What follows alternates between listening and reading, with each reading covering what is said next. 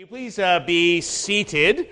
If you have a Bible and you'd like to turn with me, as I mentioned, we're going to John chapter 6, and one of the more difficult passages on this whole topic. If you're visiting with us, I'm in a brief series on our signs and seals, which actually ends tonight. I've tried to give you a basic overview of the biblical perspective on signs and seals of God's covenant as means of grace, not meaning nothing, not being interpreted in a physical or literal way, but having a middle-of-the-road understanding. It is not circumcision that is the covenant, even though God very, very frequently says things like, "This is my covenant with you," right? He later explains, "This is the sign of my covenant." It is the true circumcision that saves you, not of the flesh, but of the Holy Spirit, and whose praise is not from men, that is from God. Well, in so many ways, trying to make some explanation of these numerous passages in the Bible, which would seem to make the sign the thing itself, and to understand what the theologians call sacramental language in a biblically harmonious way. One that I was, as I said, not intending to be in any way controversial. There are very important differences on these signs and seals. I've been trying to concentrate on that which I hope all of us can agree. I realize it's been a little confusing at times, and I found myself confused at times. I hope to bring it home with a more confusing text tonight. Here you are from John chapter 6, reading in verse 51. Well, how about we go to 48 for 47 rather for context here. 47. "Most assuredly, I say to you, he who believes in me has everlasting life. I am the bread of life. Your fathers ate the manna in the wilderness and are dead. This is the bread which comes down from heaven, that one may eat of it and not die. I am the living bread which came down from heaven. If anyone eats of this bread, he will live forever. And the bread which I shall give is my flesh, which I shall give for the life of the world." The Jews therefore quarreled among themselves, saying, "How can this man give us his flesh to eat?" Jesus said to them, "Most assuredly, I say to you, unless you eat the flesh of the Son of Man and drink his blood, you have no life in you. Whoever eats my flesh and drinks my blood has eternal life, and I will raise him up at the last day. For my flesh is food indeed, and my blood is drink indeed. He who eats my flesh and drinks my blood abides in me, and I in him. As the living Father sent me, and I live because of the Father, so he who feeds on me will live because of me. This is the bread which came down from heaven. Not as your fathers ate the manna and are dead. He who eats this bread will live forever." Amen. Let us pray together. Our Father in heaven, we pray that you would give us an understanding of this obviously important passage in your word, that rightly dividing the word of truth, we would not be ashamed, but all the more confidently be able to advance in our Christian life, partake of your signs and seals, to get the benefit that you have intended for us in them and through them, which is even in our Lord Jesus, in whom we pray.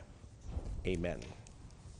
When Mary Tudor, that infamous Bloody Mary, came to the English throne, you know it was a great setback for the Reformation in England. She had the reformers arrested and tried for heresy. Hundreds were rounded up, including Nicholas Ridley, Hugh Latimer, and Thomas Cranmer, the Archbishop of Canterbury, one of the principal architects of the English Reformation. These men were brought for trial to the University Church at Oxford, where some of you have visited. There's a monument there to this day. They were presented with 3 questions. And if they answered any of those 3 questions in the negative, they would be burned at the stake, slowly. The questions were these. Number 1, was the natural body of Christ really in the elements by virtue of the words spoken by the priest? Number 2, did any other substance remain after the words of consecration? That is, was there nothing left of the bread of the wine, but only Christ's body and blood remaining? And number 3, was there a propitiatory sacrifice in the Mass for the sins of the quick and the dead? That is, a sacrifice to turn away the wrath of God. Well, as the leader, as the Archbishop of Canterbury, Thomas Cranmer was put under the greatest pressure of all. They made him first watch the excruciating agony of Ridley as he burned to death very slowly at the stake. More pressure was applied, and perhaps you know the rest of the story. At last, Cranmer signed the documents repudiating his Protestant beliefs and pledging his full allegiance to the Pope. But they decided they'd burn him anyway. And so Cranmer, like more than 300 Protestant leaders, was burned at the stake, not for teaching salvation by grace or not for teaching that the Pope was not the head of the church or anything like that. He was burned at the stake, like the other hundreds of reformers, for denying doctrines about the Lord's Supper, those that were called transubstantiation. Now, if you want to know about his tremendous courage and his reversal on the day of his burning, you can read the rest of the story as he made a recantation of his recantation and preached the truth at the end. But I begin this way to remind you that we live in an untheological age. We live at a time when questions about the Lord's Supper, baptism, things like these are a matter of virtually no interest or import. But there was a time when the interpretation of verses like these, which we commonly consider now, were a matter of life and death and convulsed nations and churches. Now, theirs was an intolerant age, but the same questions still remain to us today. And even though the Bible spends very little time, relatively speaking, on the Lord's Supper, some writers still make no bones about it that this is yet the center of their worship and their Christian faith and life, as they supremely feed on Jesus in the natural body and blood. Perhaps because there are so few references to the Lord's Supper in the Bible, it turns out to be a rather difficult part of theology, one that has led to a number of very complicated and often arcane questions. But thankfully, as I've been trying to stress in this series, the average Christian doesn't need to become a scholar in order to be blessed and benefited and strengthened in faith. The Bible as a whole was simply not written for theologians, but for the ordinary believers. And God's appointed means of grace were not so that theologians could debate, but that God's children might be blessed. Nevertheless, it's good for us to do what we are doing when we come to the table and to think about the meaning and purpose of what we are doing every week. Well, let's see what we can gather from this passage in John chapter 6.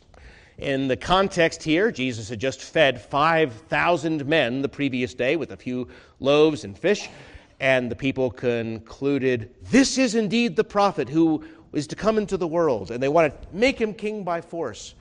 But you know what a difference a day makes? By the time we started reading in this passage, many of those same people murmur, forsake him, find his words offensive, and really for good reason. Consuming blood is strictly forbidden in the law of Moses, Leviticus 17. And many of his disciples, we read in verse 60, when they hear what Jesus is saying, they turn away. They say, "This is a hard saying. Who can understand it? And from that time, we read, many of them went away and followed him no more. This is a pivotal chapter in the flow of the book. The Lord here teaching in the synagogue at Capernaum to a people that are wondering what he is saying and what this means for them. He says to them in verse 35, I am the bread of life. He who comes to me shall never hunger, and he who believes in me shall never thirst. How can this man give us his flesh to eat? They complain. I tell you, unless you eat the flesh and drink the blood of the Son of Man, you have no life in you. It's whoever eats and drinks has eternal life, and I'll raise him up at the last day. What should we think about these verses? Are we to take them literally? Are they even speaking about the Lord's Supper? And if they are, what are they teaching us about it? Well, I would like to have 2 points this evening, to do two things, and then I'd like to answer a couple of short questions. First, let's consider this passage, and I would like to show you why we cannot take these verses literally, at least in the Roman sense. And secondly, I would like to survey the Gospel of John with you briefly to show how we should interpret this passage in light of the way that John always teaches. All right, how we shouldn't interpret it, how we should interpret it. First, how we should not. Just looking at this passage, why I say we cannot take these verses literally, my first point. I think that if we pause to just look around at many of these verses that we would tend to read over, we can see that it is impossible to take these in literal or earthly terms. Let's just look at some examples. In verse 35, Jesus says, I am the bread of life. He who comes to me shall never hunger, and he who believes in me shall never thirst. Should we take that literally? Never hungering? Never thirsting? Is that true in the physical sense, in other words? Well, such words obviously cannot be taken in the earthly, physical, or carnal sense. We have come to Jesus, we have believed in Jesus, and yet physically we still hunger and we still thirst. There must be another meaning than the crass literal interpretation. Or in verse 54 where we read, Jesus says, whoever eats my flesh and drinks my blood has eternal life, and I will raise him up at the last day. Whoever? Well, of course, neither the Church of Rome nor any other church takes that in a literal sense to refer to the Lord's Supper, although Rome says that the bread and the wine, through a particular miracle called transubstantiation, become the body and blood of Jesus. They say we take that literally. They do not believe that it also imparts eternal life to whoever receives it. That is not to be taken literally. And the Roman apologists object. They say, look, when Jesus tells the crowd that they have to eat the flesh and drink the blood of the Son of Man, they reply, 60, that's a hard saying. And the end result, verse 66, many of the disciples go back and walk with him no more. Well, say the Roman apologists, if this is all just a misunderstanding, if it shouldn't be interpreted in a physical way but in a spiritual way, not in earthly terms, but in heavenly terms, why wouldn't Jesus just run after them and correct them? And say, no, you don't understand. It's not really the flesh that gives life. But of course, that is exactly what Jesus does in verse 63. As Jesus tells them, it is the Spirit who gives life, and the flesh profits nothing. The words that I speak to you are spirit, and they are life. Jesus does explain the meaning of the words here. And finally, let me point out to you that it's not even clear that this passage has any bearing on the Lord's Supper. As we're in a section that has various feasts, and we're being taught through them how Jesus is the fulfillment of all these things. This one in particular, this set in the time of Passover. The Passover of the Jews is at hand, and quite a lot of references to the Passover are all throughout this chapter. There is no Lord's Supper yet. Neither Christ's disciples nor the people would have understood anything about a meal that he was yet to institute. Jesus speaks about eating his flesh and drinking his blood. The flesh, of course, being the very word stressed in Exodus about the Passover lamb, where they shall eat the flesh on that night, roasted in fire. Yeah, this is a direct reference to the Passover, not a direct reference to a meal that the Lord would eventually institute. If it was speaking about the Lord's Supper, you might expect him to say body and blood. Here, using the language throughout the passage of Passover, he uses flesh and blood. Well, more that I could say about a literal or earthly reading of the passage, you can go verse by verse and ask yourself at every verse, does this literally work out?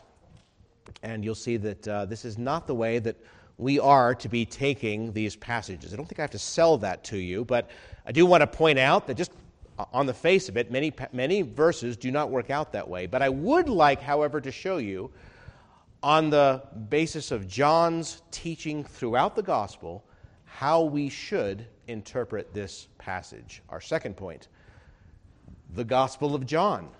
Spiritual things are described in earthly terms. We'll go with the Gospel of John. Spiritual things are described in earthly terms. Every gospel writer has his own way of teaching. Everyone has to be very selective in choosing certain things about what they're going to tell us about Jesus. And they each teach us each one teaches us his own way. In this gospel, John collects for us, chapter after chapter, several occasions as Jesus explains spiritual things in earthly terms. And I'll show you this pattern time and again. Jesus teaches something about his life and work in earthly terms, and the people misunderstand him. And often he gives the right explanation, but we should not be making their mistake. So I'd like to show you from the Gospel of John how we should interpret all these passages. So Jesus' public ministry begins back in chapter 2 in verse 19, if you'd like to take a look here. Chapter 2, verse 19, where Jesus is at the temple, and he cleanses the temple, and the leaders are outraged, and they say, "What sign will you show us that you have authority to do this thing?" And Jesus answers them, "Destroy this temple, and in 3 days I will raise it up." And the Jews say, "It's taken 46 years to build this temple, still not done. And will you raise it up in 3 days?" Jesus doesn't explain, but John gives us the note, but he was speaking of the temple of his body. They misunderstand him to be speaking in a literal way. Does Jesus run after them to correct their misunderstanding? No, he does not. John gives us the clue, but he lets it go. Let's go to the next chapter, chapter 3, where we find the same pattern. Nick at night. Nicodemus comes to Jesus by night, and Jesus says to him in verse 3, "Most assuredly I say to you, unless one is born again, he can't see the kingdom of God." You know what's going to happen? Same thing. Nicodemus says to him, "How can a man be born when he's old? Can he enter a second time into his mother's womb and be born?" Jesus actually goes on to explain using a few other earthly analogies, but then asks Nicodemus this important question. Look, if I've told you earthly things and you don't believe, how will you believe if I tell you heavenly things? See the pattern. We look at chapter 4. Jesus meets a Samaritan woman at the well and asks her for a drink. She's shocked that he would dare even to ask. Jesus says to her in verse 10, "If you knew the gift of God, and he who it is who says to you, 'Give me a drink,' you would have asked him, and he would have given you living water." Little pun, running water, living water. How does she reply? You know what's going to happen. Same thing. She misunderstands. She takes his words at the literal level. Sir, you have nothing to draw with, and the well is deep. Where then do you get this living water? Are you greater than our father Jacob, who gave us the well and drank from it himself, and his sons and his livestock? Jesus answered and said to her, whoever drinks of this water will thirst again. But whoever drinks of the water I shall give him will never thirst. Exactly the same words, by the way, as in chapter 6 that we read. Whoever drinks this water that I'll give will never thirst. But the water I shall give him will become in him a fountain of water, springing up into eternal life. The woman says to him, Sir, give me this water, that I may not have to thirst and come here and draw. Still misunderstanding, taking things to the literal level. Does Jesus explain? No. He actually turns the direction of the conversation and makes his purpose plain, but doesn't interpret this figure of speech. Down to verse 31 of chapter 4.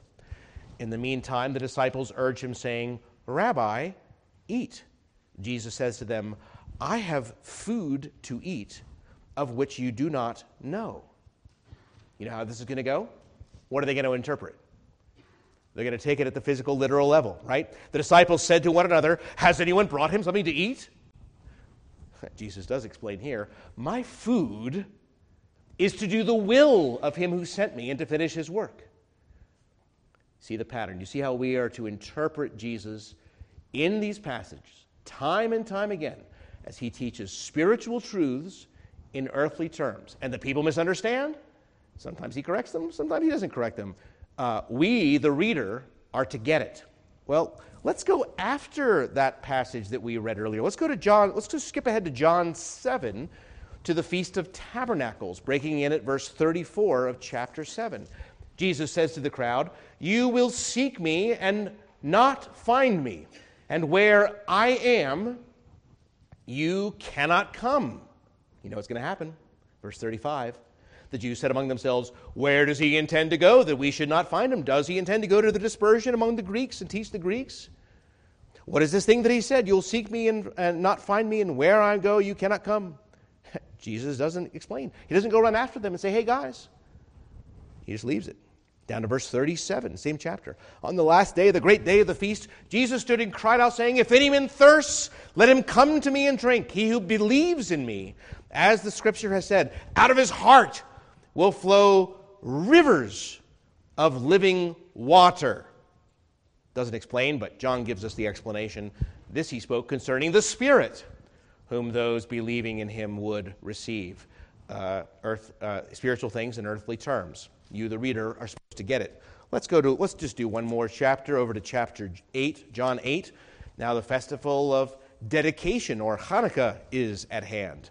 Breaking in at verse 21, Jesus says, I'm going away, and you'll seek me, and you'll die in your sin. Where I go, you cannot come. The Jews say, will he kill himself? Because he says, where I go, you cannot come. Down to verse 32. You shall know the truth, and the truth shall make you free. Well, what do they think? Same pattern. We are Abraham's descendants and have never been in bondage to anyone. How can you say we shall be made free?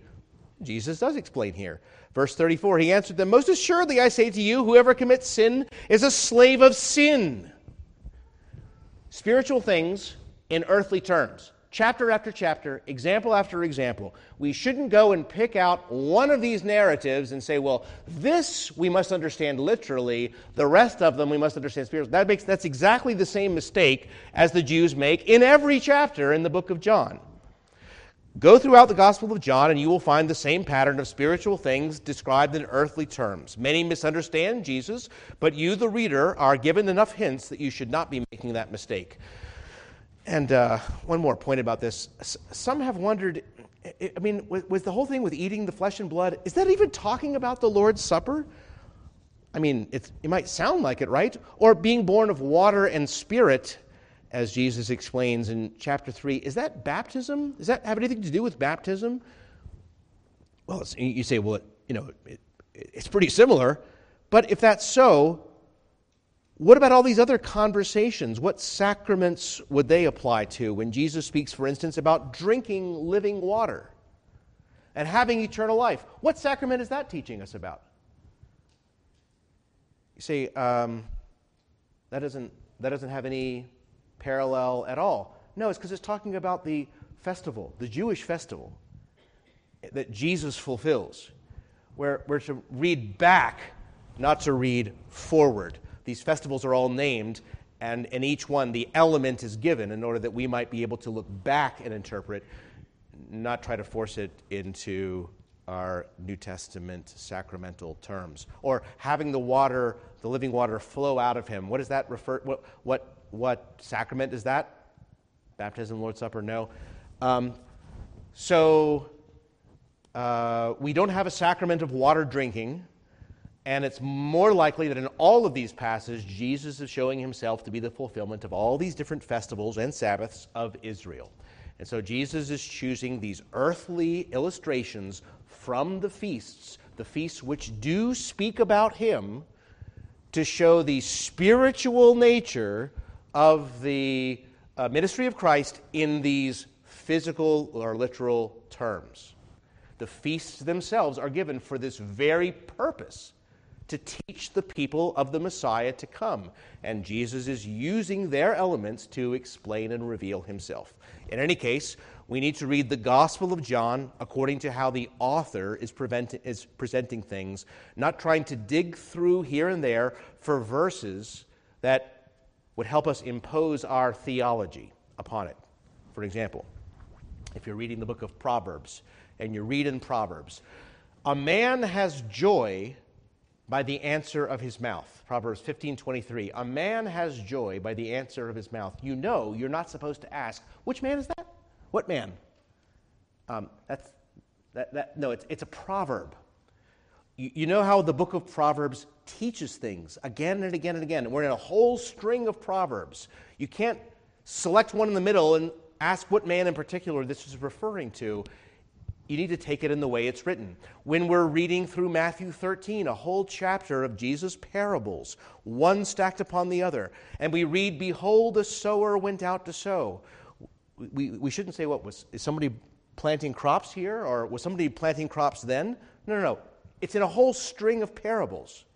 We need to interpret it as part of a parable. And likewise in the Gospel of John, when chapter after chapter, Jesus explains spiritual truths in earthly terms, and people are misunderstanding, and either Jesus is explaining or John is giving us the side explanation. We are to not stop in the middle and say, well, here we should interpret flesh and blood literally. I should also note that this chapter that we read, chapter 6, contains one of the I am statements of Jesus. I am the bread of life. I am the light of the world. I am the door. I am the good shepherd. These things tie together all these other chapters and how they teach things. We must understand them all in context of each other. And just finally, from a theological perspective, by the way, forgetting all this for a second here, at the Council of Chalcedon, the whole church got together and agreed that Jesus had a true divine nature and a true human nature in one Christ, one in the same Latin word, person. That true human body is not a miracle body that can be everywhere on every communion table around the world at once. The Chalcedonian definition reminds us that Jesus has a true, that is to say, an ordinary human body, true body, a reasonable soul. The Lord's body is in heaven. It will descend in due time, and we shouldn't try to be making theology that contradicts the more fundamental theology of the church, like divine and human natures. Okay, so if you don't understand that, fine, I'm moving along. Just to say, we considered the passage and why we cannot take these verses literally. There are far too many verses that just fail at the literal level. We then surveyed the Gospel of John briefly to see where time and again spiritual things are described in earthly terms in order that we might know how rightly we should interpret this passage. As Jesus time and again says, he who believes in me has everlasting life. Now, you say that's perhaps helpful, but I still have some questions. Again, save this difficulty till the end here. Does this meal then do anything for us? Do we not somehow commune with the body and blood of Jesus, as our earlier 1 Corinthians passage says? Even if John 6 may or may not even have anything to do with communion, what is our relationship to the body and blood of Jesus, and what does this do for it? Well, that's a very good question. And if you're not weren't here last week, this might sound confusing or it might sound alarming. But I went to many passages to try to show you the basics, and I'm quoted extensively from our own church's catechism to show you I'm not a heretic. Okay, when we believe, we are united to Jesus. Union with Christ, very, very important concept in the Bible.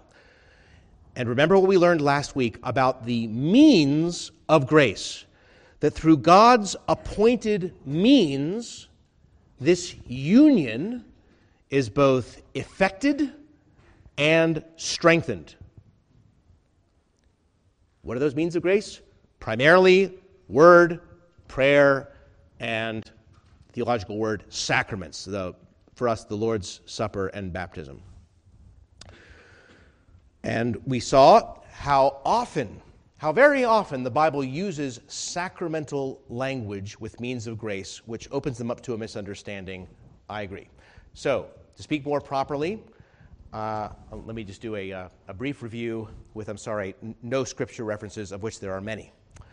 You might think, reading many passages, the Word saves us. Well, it says the Word saves us, right?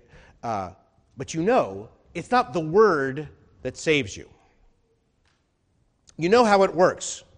That Word communicates something to us. It is a means by which we come to believe in Jesus. We receive the Word and what it means by faith, and the Holy Spirit unites us to Christ and builds us up in Him by that same Word. That union and communion is effected by means of a word that's communicated to you.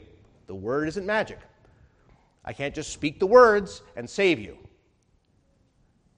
When it says the word saves you, receive with meekness the word, the implanted word that can save you. All these references, I can't go through it all again here, but you realize that's a shortcut.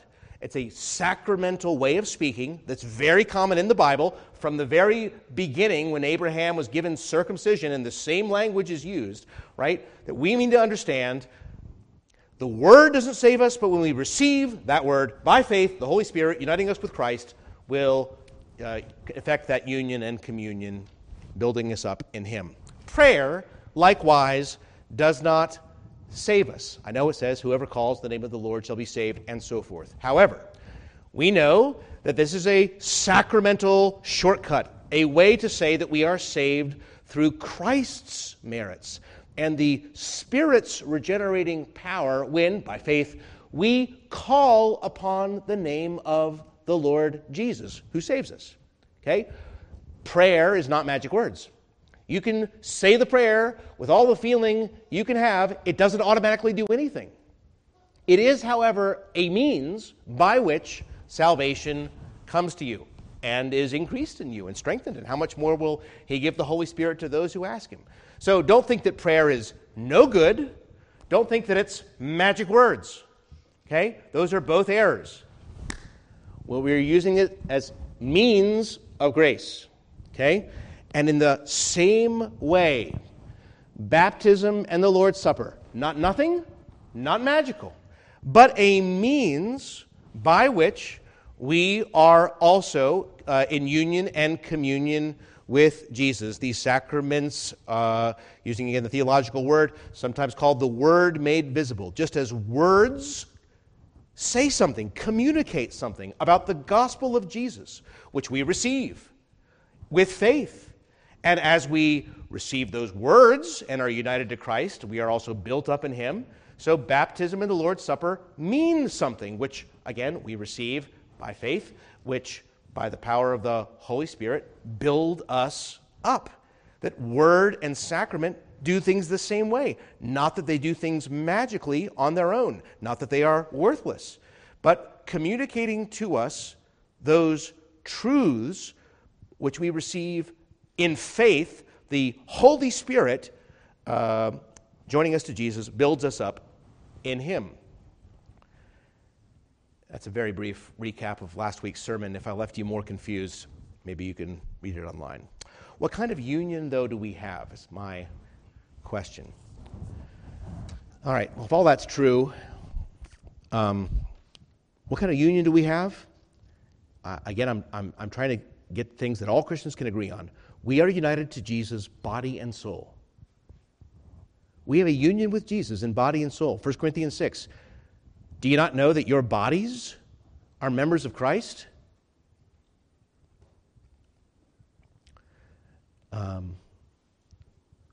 Warning them about what they do with their bodies, like in terms of immorality. Don't you know that your bodies are members of Christ? And 2 verses later, and he who is joined to the Lord is one in spirit with him. Body and soul, body and spirit. We are united to Jesus. Can't tell you much more about the nature of that union, but it is a true union. And Ephesians 5 puts it this way: the two shall become one flesh, a great mystery, but I speak concerning Christ and the church. We are members of his body, of his flesh, and of his bones. We have a true union with Jesus Christ in the whole of our humanity, body and soul. The earthly body of Jesus is in heaven. Our body is on earth. And yet the Holy Spirit effects a unity that is real and lasts forever. That real union and communion with Jesus, body and soul, is made not in a magical way, but nourished, both made and nourished by the Holy Spirit through those ordinary means of grace, word, prayer, and sacrament. And therefore, what am I getting around to say? I'm saying that just as the word that we believe by the Spirit unites us body and soul to Christ, so the Word, made visible, does the same in order to strengthen our communion with Him in whom we are in union. Just as the Word does it, so that Word, made invisible signs, does it in exactly the same way. And so that even Calvin, by the way, is willing to say, quote, according to the Lord's command, we are truly made partakers of the real substance of the body and blood of Jesus Christ. You say, how is that different from transubstantiation? Because Jesus' body is in heaven and we are on earth. The meal is doing nothing other than what the Word is also doing for you, uniting together body and soul, us with our Lord, and strengthening our, nourishing that communion in the Spirit. It is by faith. It is spiritual. It is also real in the words, the categories that Calvin's using here. So just as we are nourished in Christ by the Word, so it is the Word. So we are with the Word made visible. All right. So I said all Christians should agree to this point. What I've said, I will of course point out Lutherans and Roman Catholics. They have a whole other explanation about what's going on here on top of this that I'm going to reject as contrary to Chalcedonian Christianity. The Orthodox is right in line. The Orthodox Church is right in line with us, believing that we do truly feed on Christ, but in a mystical or mysterious and not in a literal way. And the Protestants and the Orthodox are much more cautious about our language as a result. Roman Catholics accuse Protestants in particular of having an empty rite, that this is empty and reduced to nothing that matters very much. I hope that now, from what I've said, you see that's not the case. Is the Word an empty word? Does the Word accomplish nothing? Does the Word not matter? This meal signifies and seals that same word of the gospel. And while I'm at it, the Church of Rome has no conception of what she has lost in giving up the infinite value of the once-for-all virtue of the sacrifice of Christ and putting in its place this idea of you having to represent Christ's sacrifice day after day to take away the sins of the living and those suffering in the torments of purgatory. There's a whole layer that Rome puts on top that obscures what I've been saying. But we believe, as Hebrews says, by one offering, Christ has perfected forever those who are being sanctified. Their sins and lawless deeds I will remember no more. That when we come to this table, we do have, as we do with the Word, our communion with Christ strengthened, and we are built up in Him by the Holy Spirit through faith. But we are not to think that these things are taking away our sins. Our sins have been taken away in Jesus, in whom we are already in communion. He has died for our sins. He has been raised to life for our justification, and we in Him are able to come to this table and rejoice. Well, I hope I've answered some difficult questions. You saw why I saved this for last. In conclusion, I'll say a brief survey of the top 50 best-selling Christian books reveals the subjects that are of greatest interest to Christians today. Books on purpose, finances, personality types, self-esteem, love languages, and relational boundaries dominate the top of the list. Books on God, Christ, sin, Scripture, preaching, prayer, and sacraments. Those things that Christ Himself appointed to communicate the surety of His promises to you are noticeably absent. I realize these things are a little hard to keep focused on, and the questions are rather arcane. Life and death do not depend upon your answers to the three questions about this meal. But brothers and sisters, our growth of grace in Christ is going to be commensurate with the use of the appointed means that Christ Himself has given, chiefly the Word and prayer and this supper and your baptism, which you are called to improve.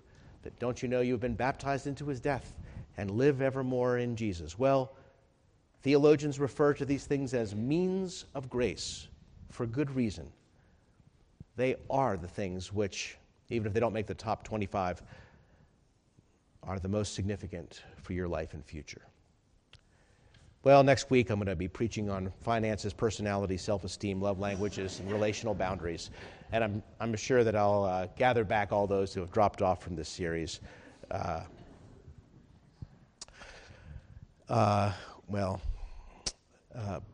So thank you, brothers and sisters, for your focus on these things. Able to come to this meal not in a mysterious or magical way, not merely trying to remember things and feed on our own faith, but remembering that Christ is in heaven, we are on earth, and yet by the power and the blessing of the Holy Spirit, we have been united to Him, and coming with faith and receiving this bread and this wine as His body and His blood for you, that you would be strengthened and nourished in Him week after week. That is my desire. Let us pray together.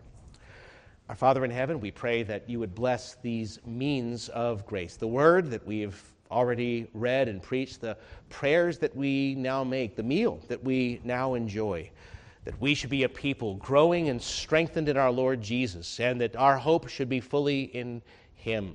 We pray that if there's still mysteries and clouds, as so many things are not explained, that resting in Christ, that this would be sufficient for the day. We pray that even the youngest among us who comes to this table would be given grace to see the glories and the beauties of the one who loved us and gave Himself for us. Receiving such a word by faith, may the Holy